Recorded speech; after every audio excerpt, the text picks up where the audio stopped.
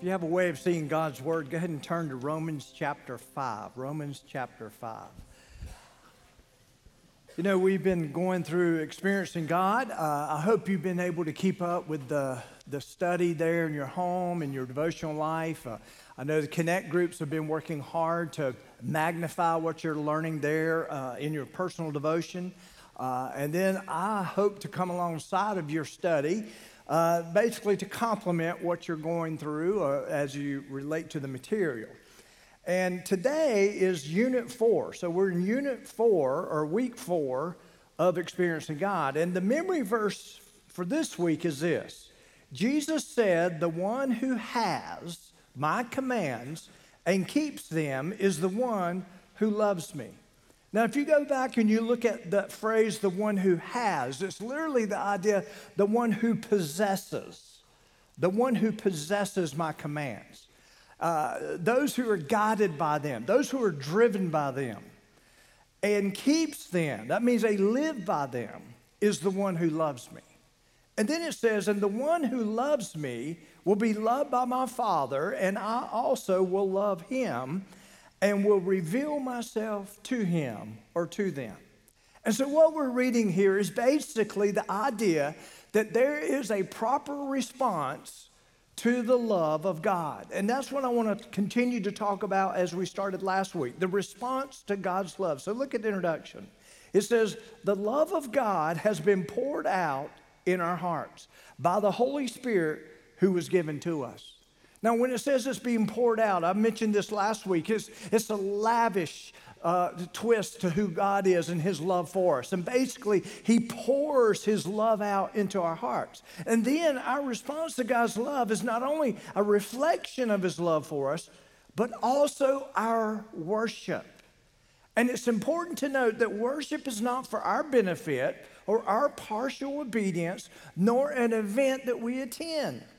It is expressing value to God through our lives. And y'all, that's what true worship is. We can come here and celebrate him. We can celebrate his presence. We can celebrate him through his word. We can celebrate him through our giving and all the aspects that we've gathered to do that. But the thing that we need to understand is it goes even further than that.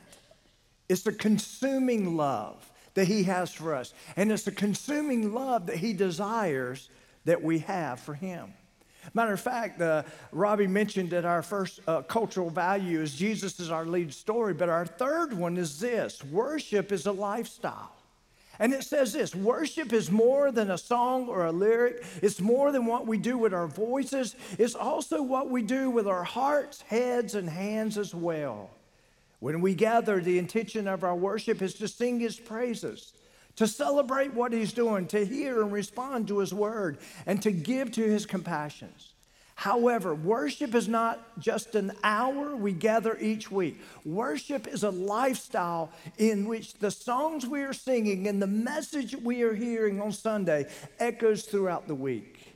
Worship, and we've already sung about this, is magnifying Jesus everywhere all the time. It literally is expressing highest value to God through our lives in response to who he is and his love for us. Y'all, that's powerful when you think about it. But it is. The love that he has for us, we respond with a like love. That's his desire. And so the first thing I want you to see there on your outline is this: receiving Christ's love for us is basically the whole idea of where our salvation is.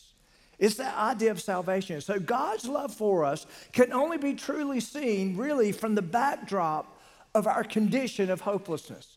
Before you came to know Jesus as your Lord and Savior, here's what Paul says about it. He basically is saying, and we're going to look at this, how bad it really was. We were in a hopeless situation in which nothing could be done about our situation as it involved in us ourselves. God had to do something about our situation, whereas we couldn't do anything about our situation. And that's what Paul is trying to explain to us in Romans chapter 5. Look at verse 1. "Therefore, having been justified by faith, we have peace with God." Through whom? Through the Lord Jesus Christ. Now think about that. The word justified, it literally means declared and made right when there has been a wrong, which implies that the wrong, listen to this, is totally incapable of making itself right. Now I want you to think about this as it relates to what I just read. You are or were the wrong. Before you came to know Jesus as your Lord and Savior, there was nothing gratifying to God about your life. I'm just going to say that. You were an object of His creation. That has something to be said about that. But that's kind of where it begins and ends, really, with the whole attitude of what God was after. There was something that had to come else as it relates to us and our salvation. So what was our hopeless condition? What did it look like? First of all, look on your outline. We were without strength. As I've already said, nothing we could do about it. Look at verse 6. For when we were still without strength, it literally describes helplessness. If you want to see a picture of helplessness, look at a newborn baby. That newborn baby is helpless. There is nothing that newborn baby can do for itself. And when you look at that newborn baby, you realize that left undone, left in that present condition, left there by itself, there's nothing it can do to preserve itself, to allow itself to continue to grow. There's nothing that can be done. That's really a picture of what we were before salvation. Totally powerless over the ability to overcome sin, bondage, and even the enemy. Totally powerless to please God. Next, we were ungodly. If you look at verse 6 again, it says, in due time, Christ died for the ungodly. Another way of looking at that phrase ungodly is the idea of undeserving, unlovable. Think about that. It sounds harsh when you think about it. But again, here's what Paul's trying to do. He's trying to help you to see the helplessness that we had, the hopelessness that we had. And he's comparing it to the backdrop of God's love for us and how He reached out to us. He's trying to show us the condition before we came to know Christ. Next, we were sinners. Romans chapter 5, verse 8, but God demonstrates His own love towards us. And that while we were what? Still sinners, not capable of reaching God's standard. Anytime the word sin is used in Scripture, here's what it literally means. It means one of two things. It either speaks of missing the mark, or it speaks of the fact that God has a standard that none of us reached. That is the idea of sin. That is the idea of the person who is a sinner. And by the way, here's what we need to understand as it relates to what Paul's trying to describe here in this text. He's basically saying God hates the sin, and we know this phrase, but what? Loves the sinner. He loves the sinner. Next, before we came to know Him, we were objects of God's wrath. And y'all, that should horrify us, how close we came to God's wrath. Look at verse 9, much more then. He's basically saying there's even better news. Having now been justified by His blood, he's talked about that before, His sacrifice, we shall now be saved from wrath through Him, through Jesus. Now think about that. Sinners apart from Christ are in direct line of God's wrath. That's the reason we must tell people about the Lord. There's the reason we must make disciples. That's the reason we must exist as a church to fulfill the mandate He's placed on us as individuals, but not on just us as individuals, but us as a church. We must continue because there are many out there who are in the direct line of fire of God's wrath. Next, we were enemies, God's enemies. Look at verse 10. For if, or the word can be translated since, we were enemies. Now think about it. What did God do through Jesus Christ? The Bible says we were enemies of God. Now, because of what Jesus has done, we're considered a child. Now, I want to show you what Paul does.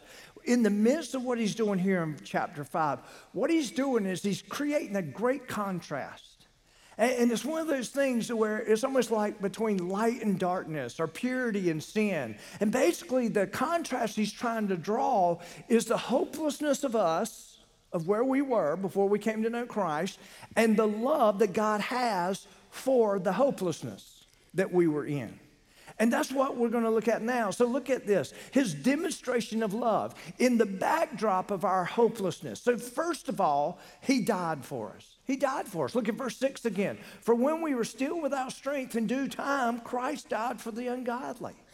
And then Paul makes this caveat. He basically says, and here's something else to consider. For scarcely, verse 7, for a righteous man will one die, yet perhaps for a good man, someone would even dare to die.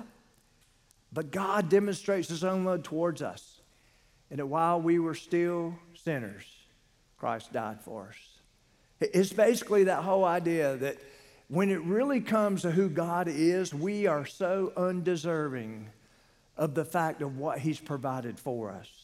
Next, he died for us, but next, he justified us. And we talked about that. Look at what he says in verse 9 again. Much more than having been justified by his blood.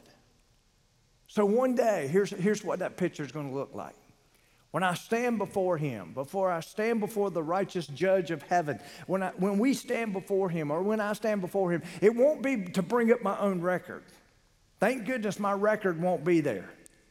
But the fact of Christ's record, Jesus' record of a sinless life, of a life of atonement, of a life of perfection that died on my behalf, that took care of my hopelessness, in which Jesus could literally say, based on the text that we're reading, Jesus could literally say, hey, I made him righteous. I declared him righteous, and therefore he is worthy to receive not only the love of God, but the home of God, heaven itself. Now think about that. That's powerful when you think about that. Next, he saved us. Verse 9 says, we shall be saved from wrath through him. Every time you hear about the idea of being saved, if you're really taking its proper context in Scripture, the idea of being saved, the whole concept of it, is not just describing the lostness of where we were in Christ, but literally what it's referring to is the fact that we were subject to his wrath apart from Christ. We've literally been saved from the punishment of God. That's literally what the idea of salvation literally is. And the rest comes with it. But it's really to take us away from the direct line of God's wrath. But next, and this is important, his demonstration of love, he reconciled us. Verse 10. For if when we were enemies, we were reconciled to God through the death of his Son, much more, having been reconciled, we shall be saved by his life. Now think about that. That's a redemption passage. It's a restoration package. It's the whole passage. It's the whole idea of the fact that we were reconciled. There was something missing in the relationship between us and God that only Jesus himself could provide. He reconciled us to God. What was wrong, listen, here's what the word reconciliation literally means. What was wrong has been made right. At the moment we receive Christ's love, we need to realize something miraculous happens. And I shared this with you last week. We change. There's a transformation. We become indwelt by the Holy Spirit. He guides the transformation. But at that moment, we become an object of God's love. Pretty powerful when you think about it. So here's the question. How do we respond to that? How do we respond to it? What does that even look like? So look on your outline. Responding to God's love for us is worship. What he did on our behalf was our salvation. Nothing you could do about your salvation. When we get to heaven, it won't be a celebration of what we've done. It will be a celebration of what he's done on our behalf. That's the celebration. And so therefore, the worship that happens here today and continues into your week, as our cultural value says, echoes into the week for you. It's a lifestyle, will continue throughout eternity. And it's all because of this. 1 John 4:19, we looked at it last week. We love because he first loved us. Therefore, our love is a response to his love for us. And that would mean this. Look on your outline. Worship is sacrificing our worldly allegiance and ambitions to God. In Romans chapter 12, verses 1 and 2, all of you are familiar with these verses, this verse, I'm sure. He says, I beseech you, therefore, I beg you, brethren, by the mercies of God, that you present or offer yourself, your bodies, as a living sacrifice, wholly acceptable to God, which is your reasonable service. He's basically saying this is your logical expression. If you want to put it towards logic, here is this. There should be a logical expression to what he's done for you. That you present yourself, that you offer yourself. That's the language of sacrifice. He sacrificed for us that we may sacrifice for him, that we may present ourselves holy and just, not because of what we've done, but because of what he's done on our behalf. And therefore, as a reality of what he's done on our behalf, we now present ourselves as he says we are. But then, if you read the text here, we live as we are by what he's done on our behalf. How do we do that? By not conforming to this world, but be transformed by the renewing of your mind. It starts in the mind. It starts in the worldview. It starts in seeing who God says you are, that you may prove what is that good and acceptable in the perfect will of God. Again, the key here, the key to these two verses is the one word, present or offer. That's what we do. It's a response in view of God's mercy. So here's what's really interesting about it. God takes the initiative in worship. He made us worthy. He declared us righteous. We were made perfect in Christ before God because only he can look on perfection. He provided that for us. We're not exactly a good representation of that right now. But in our worship, we give that back to him. So he always, if you think about it, when it comes to our worship, even the worship and love we have for him, he always makes the first move. That's what Paul was saying. He created us, he saved us, he forgave us, he blesses us, he protects us. Then notice what we are to do. We are to offer ourselves or present ourselves. This is our worship, to present ourselves. Now here's where we think our worship begins and for many of us ends. In our song. So when we think worship, the first thing we think of is we're going to sing. Now, can that be an expression of worship? Absolutely. And it is. The psalmist tells us that over and over again as songs go before the Lord. It's a sweet aroma to him. He loves our worship, but the worship doesn't begin and end in song or us singing. It continues throughout our lives and through our lives. But then we go from responding worship to practical worship. And Jesus tells us what that looks like. And this is difficult when you think about it. Look at Luke chapter 9. Then Jesus said to them all, if anyone desires or wishes to come after me or follow me, here's the prerequisite. Let him or them deny themselves and take up their cross. How? Daily. Does it say the first day of the week? Daily. It's a daily exercise, sacrificing themselves daily. Daily implies the principle of a lived out practical faith, not only a practical faith, but a practical worship. And then he says, and follow me. That's continual obedience. That goes back to our memory verse for this week. So Luke 9:23, listen, is the invitation to follow Christ. It's not just the invitation, it's the prerequisites to follow him. So these commands are not required before salvation is granted, but what our response should be to that salvation.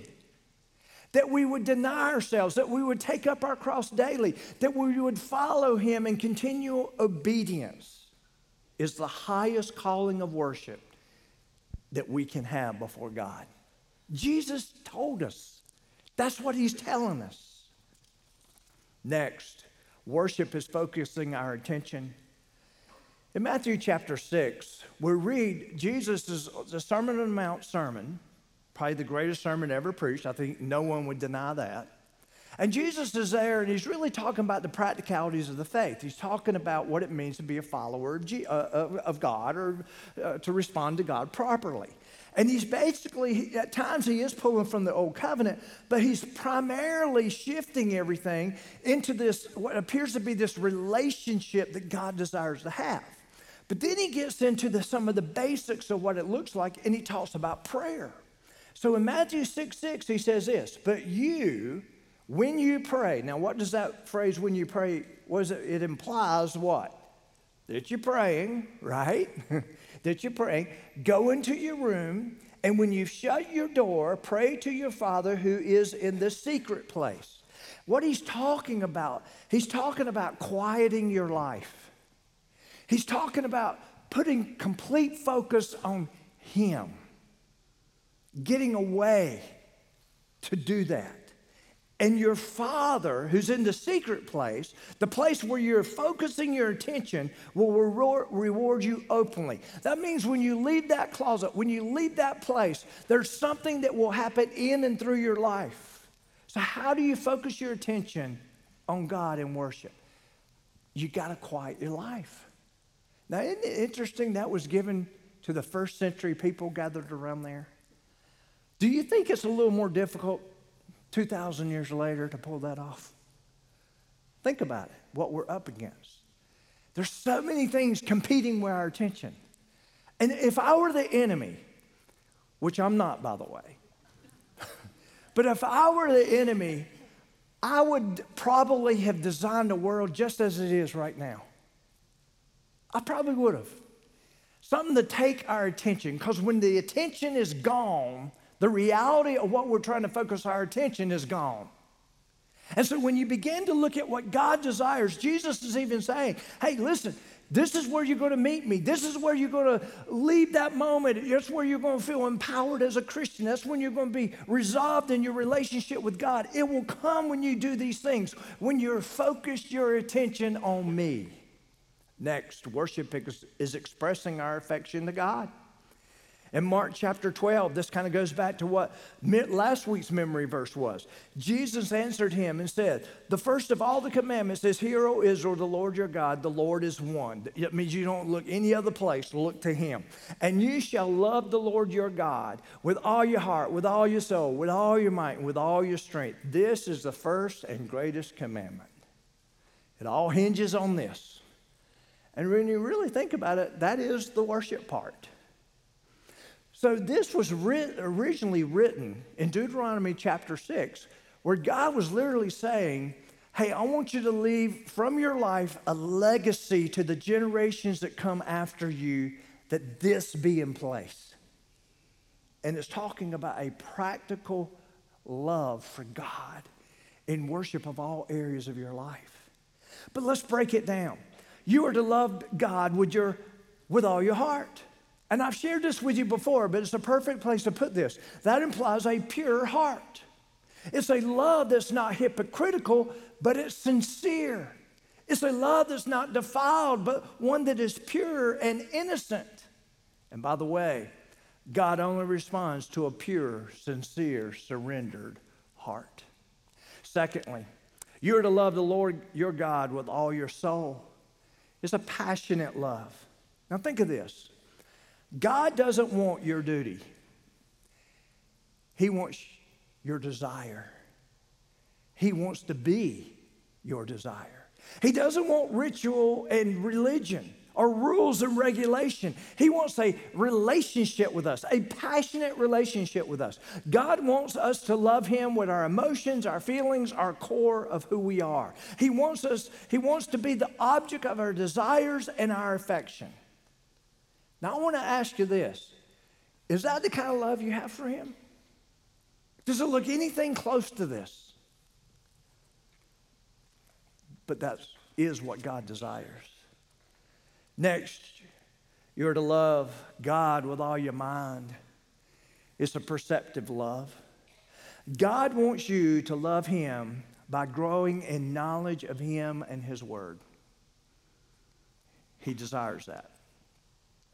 There's a prominent evangelical pollster named George Barna. I think many of you followed some of his work. He's come across some very interesting statistics over the last probably 30, 40 years. And I'm going to be honest with you, some of what he discovers is appalling. And this is one of those times where it's appalling. But I want to share this with you. He kind of builds this thought. I saw this article just this week. He says that most Americans blend their beliefs to create a customized worldview that is far from being biblical. Now, y'all, he says it all right there. They customize their faith. They customize their worldview. He basically says America is a nation in crisis because its citizens do not hold a biblical worldview and will instead add their own worldly ideas. It's really the idea that what's happening in America is we're trying to merge the worldly ideas with the ideas of God in some way. To basically have God but get what we want also. And by the way, he says this, and this is so true. Your worldview, when you think about it, is the filter that you use to see and understand and experience and respond to the world around you. When you think about it, your worldview is everything. It is. Your worldview is everything. Your worldview enables you to make sense of the world. You need a worldview just to get through every day. The choices that you make as a result are a result of what you believe that are described by your worldview. The biblical worldview is important because it's a way of experiencing, interpreting, and responding to the reality that's consistent with biblical perspective. It's basically when you have a biblical worldview, you're taking your cues, you're making your decisions, you're living your life based on the authority of God's word. He's saying that is important, but it's rare in this society in which we live now. The biblical worldview, listen, I'm sorry, it is interesting. Now, this is what's so shocking, but you can see how it is. It is interesting that we have a nation where almost 7 out of 10 adults call themselves Christian. That means you walk on the street and 7 out of 10 will tell you they're a Christian. But Christianity and the whole idea of what a Christian is has changed dramatically over the last several generations. Now, here's what's interesting of that number. 7 out of 10 call themselves or identify as Christian. This will blow your mind. But only 6 out of every 100 try to think like Jesus and live like Jesus. 7 out of 10 are out here trying to create their own worldview with a Christian topping. And yet we see that probably only 6% of the population is actually living out a biblical worldview that follows the direction of Jesus Christ himself. A study released earlier this year by the Cultural Research Center of 1,000 pastors found that only 37% of Christian pastors in the United States have a biblical worldview. 1 in 3. While the majority possess what's called a hybrid worldview. They take parts that are developed through the world and hold it up and see if it sticks to the biblical worldview. Of course, it doesn't stick, but they force the issue. They take a little here and a little here and a little here to kind of bring it together. Barna, the one who kind of put these thoughts together, stressed the importance of pastors in helping parents raise godly children, saying that pastors who guide parents to know Jesus more intimately will allow those same parents to have a biblical wisdom to guide their children. And y'all, that is this guy's personal passion, to see that take place. That it not just be something that we harness and love God in the way he desires us to love him and hold a biblical worldview, but it's something that we would literally help the next generation that comes after us to understand it like we did or like we should. Isn't that alarming, some of the stuff raised there? But y'all, that's what it means to love God with all our mind, when we look at him and accept him for who he is and what his word says. Lastly, you're to love the Lord God with all your strength. And again, this is a practical love. 1 John 3:18 reads, "Dear children, let us not only love with words or tongue, but also with actions." God wants us to love him with our gifts and our abilities. He wants more than the praise of our words, more than our heart and feelings. He wants the whole consumption of who we are. He wants us to find peace in him.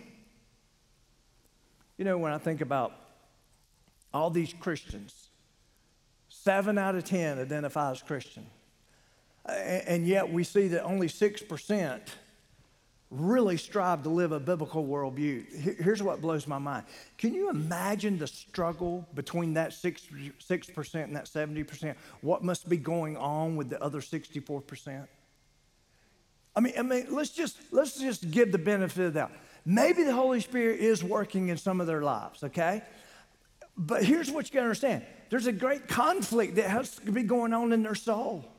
And I'm here to tell you, I think that the reason the Christian church is not working for a lot of people and many are falling away, go look at all the mainline denominations. There's a falling away like we've never seen in many generations.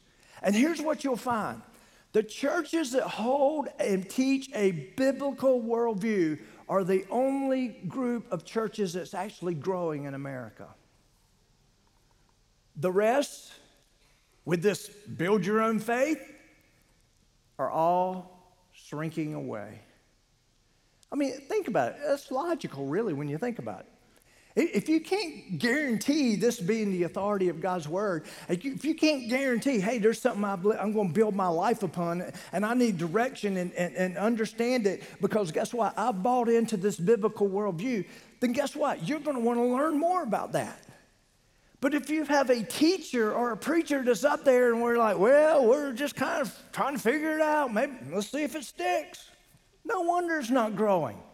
It's not built on anything that's stable. Worship is using our abilities for God. And it really comes down to this. True worship invades every part of our life. Colossians 3:23, you're familiar with the verse. Whatever you do, do it heartily, as to the Lord and not to men. So here's the application this morning. What are you worshiping? Here it is. It is whatever you're giving your greatest allegiance and ambition to. Whatever you are giving your greatest attention to. Whatever you're giving your greatest affections to. Whatever you're giving your greatest abilities to. That's what you're worshiping. So in conclusion, worship is magnifying Jesus, making him large, expressing highest value to God, and through our lives in response to who he is and his love for us. I want to close with this. I've shared this with you before. Francis Chan, many of you have heard of Francis Chan. He wrote the book Crazy Love. And a lot of people don't realize that he was inspired to write the book from a devotional that Oswald Chambers did many, many years ago. And I want you to listen to what Oswald Chambers says, or you can read it here on the screen. If what we call love does not take us beyond ourselves, it's not really love. If we have the idea that love is characterized as cautious, wise, sensible, and never taken to extremes, the idea of radical, then we have missed love's true meaning. This may describe affection, and it may bring us a warm feeling, but it's not a true and accurate description of love. Have you ever been driven to do something for God, not because you felt that it was be useful or your duty to do so, or that there was anything in it for you, but simply because you love him? Have you ever realized that you can give things to God that are of a value to him? Think about that. Or are you just sitting around daydreaming about the greatness of his redemption while neglecting the things you could be doing for him? And that being your worship. That's really what it is. So it takes us back to our memory verse. Jesus said, the one who has my commands and keeps them is the one who loves me.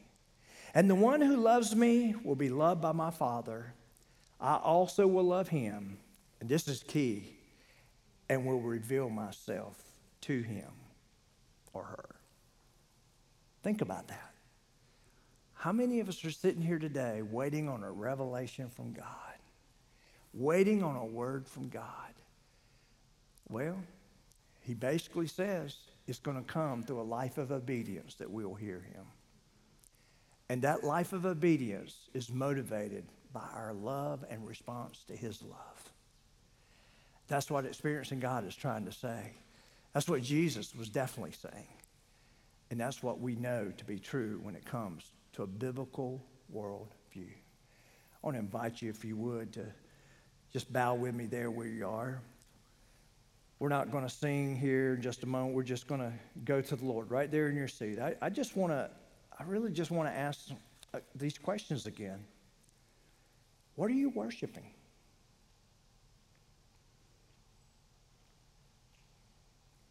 What gets your attention? What gets your greatest affections? Would you say your life magnifies Jesus? Would you say that the way you conduct yourself and live your life is an attempt at living out a biblical worldview? What are you doing to help the next generation grasp the love that God has for them, and then helping them to respond accordingly? Where do you find yourself? Father, we come to you right now. And Lord, as you're stirring the sermon in my own heart, everything we've said here today is nothing new. But Father, we just need a new word from you, Father. We realize these words that we shared this morning were written 2,000 years ago. We don't need anything extra biblical. We just need something to help us to understand more fully who you are, your love for us, and what you desire our love for you to look like. Lord, I just pray right now for each of us in this room, Lord. I pray for the one that's sitting here battling between all the messages of the world and then coming to a place like this and hearing a message that comes from your word and it being in contradiction. Father, I just pray for them that they would fall on the right side of your word, Father. Father, I pray for the parent who we all know it's very difficult to raise a child in this day and age, to raise up that next generation. Father, I pray you put a passion in those parents' hearts, Lord, to love you the way you desire to be loved. And you tell us how to love you. Father, I pray that would be ever before these parents that are gathered here today. Father, I pray for the individual soul that's here this morning. I pray they'll do a careful evaluation of where their affections truly lie. Lord, help them to realize that there will never be peace in their life until they align themselves with who you are, what you desire for them, and them hearing from you, Father. Father, we thank you for your word. We thank you for what you've taught us here today. Help us to leave this place more inspired than we've ever been to live passionately for you. In Jesus' name, amen. I hope God has used this sermon this morning in your heart. We're getting ready to be dismissed, but let me first of all tell you that Robbie's going to be back there at the table, Shelby Mission Camp. If you have questions about what that could possibly look like for you or more information you'd like for that. But also, let me remind you of this. Our government gives us the ability to speak into its shaping and its worldview by voting. And I found out something this past week that I wasn't aware of. Do you realize that evangelicals have a very low turnout when it comes to voting? We've been given the ability to speak into the system by voting. We've been given the ability to bring a biblical worldview that comes with us in our vote. Now, will it be a perfect vote? No vote's ever been perfect, okay? You know that, right? No vote's ever been perfect. But we have the ability to speak. So here, I'm saying all that to say this. The last day to be able to register to vote in the midterm elections is October 14th. And I want to encourage you, if you're not registered, go register. Go register. It's important that we speak what we need to as a church and as a people into the system. It's very important. You're dismissed. Thank you for being here this morning.